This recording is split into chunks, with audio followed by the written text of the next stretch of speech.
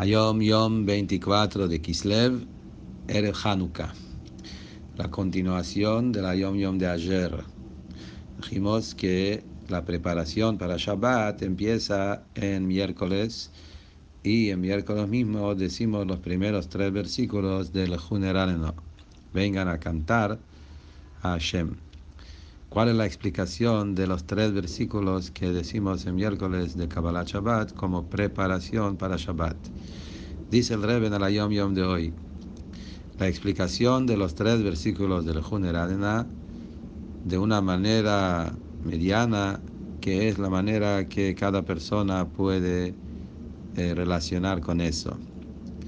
Miércoles, cuando uno empieza a pensar qué es lo que va a llevar para Shabbat, tanto en términos literales, quiere decir que no tiene con qué comprar la comida de Shabbat y prepararse físicamente para Shabbat, y en términos especiales, cómo va a ser el Shabbos, quiere decir la parte espiritual, llegar a Shabbat preparado espiritualmente. Cada Yehudí, el día de Shabbat es otra persona, pero para eso hay que prepararse, y eso genera en la persona una especie de amargura, marash jorá.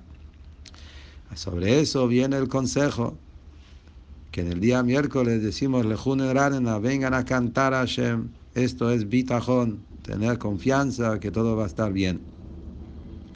Cuando llega el día jueves y se hace más cerca el Shabbat y todavía siente que no tiene nada, y ahí ya es más difícil hacer el Nerarena, cantar, no le sale el canto. Uno entiende que tiene que hacer algo, tiene que hacer algún recipiente, algún movimiento. Cuando llega jueves a la noche es la noche donde uno queda despierto para estudiar Hasidut más tiempo. Y ahí, el día viernes, uno siente en forma mucho más internalizada el Kikel Gadol Hashem Melech Gadol, como sigue los versículos, qué grande es Hashem, qué rey grande que es, y con eso un Yehudí puede entrar en el Shabbos y sentir el Shabbat. En Minjá hoy no se dice Tahanun, que es víspera de Hanukkah.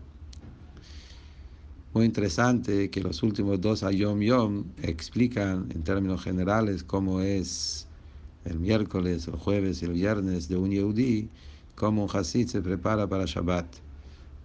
Podemos decir que el Rebbe puso estos 2 Hayom Yoms en estos días, como el Hayom Yom es, como se llama el nombre, Hayom Yom, hoy es un día, explicar cada día cómo un Hasid tiene que vivir. Por eso el Rebbe empezó el Hayom Yom en 19 de Kislev. Primero hablaba sobre 19 de Kislev, después hablaba de algunas indicaciones del Rebbe anterior, que en esa época el Hasid tiene que cumplir el estudio de Mishnayot Baal Peh, que fue una de las indicaciones del Rebbe anterior en esa época, y el tema de estudio de Hasidut, y la Takaná también del Teilim diario. Y después, en el Yom Yom de ayer y de hoy, explica cómo es la vida de un Hasid en un simple miércoles, jueves, viernes, cómo se prepara para Shabbat en todos los días del año.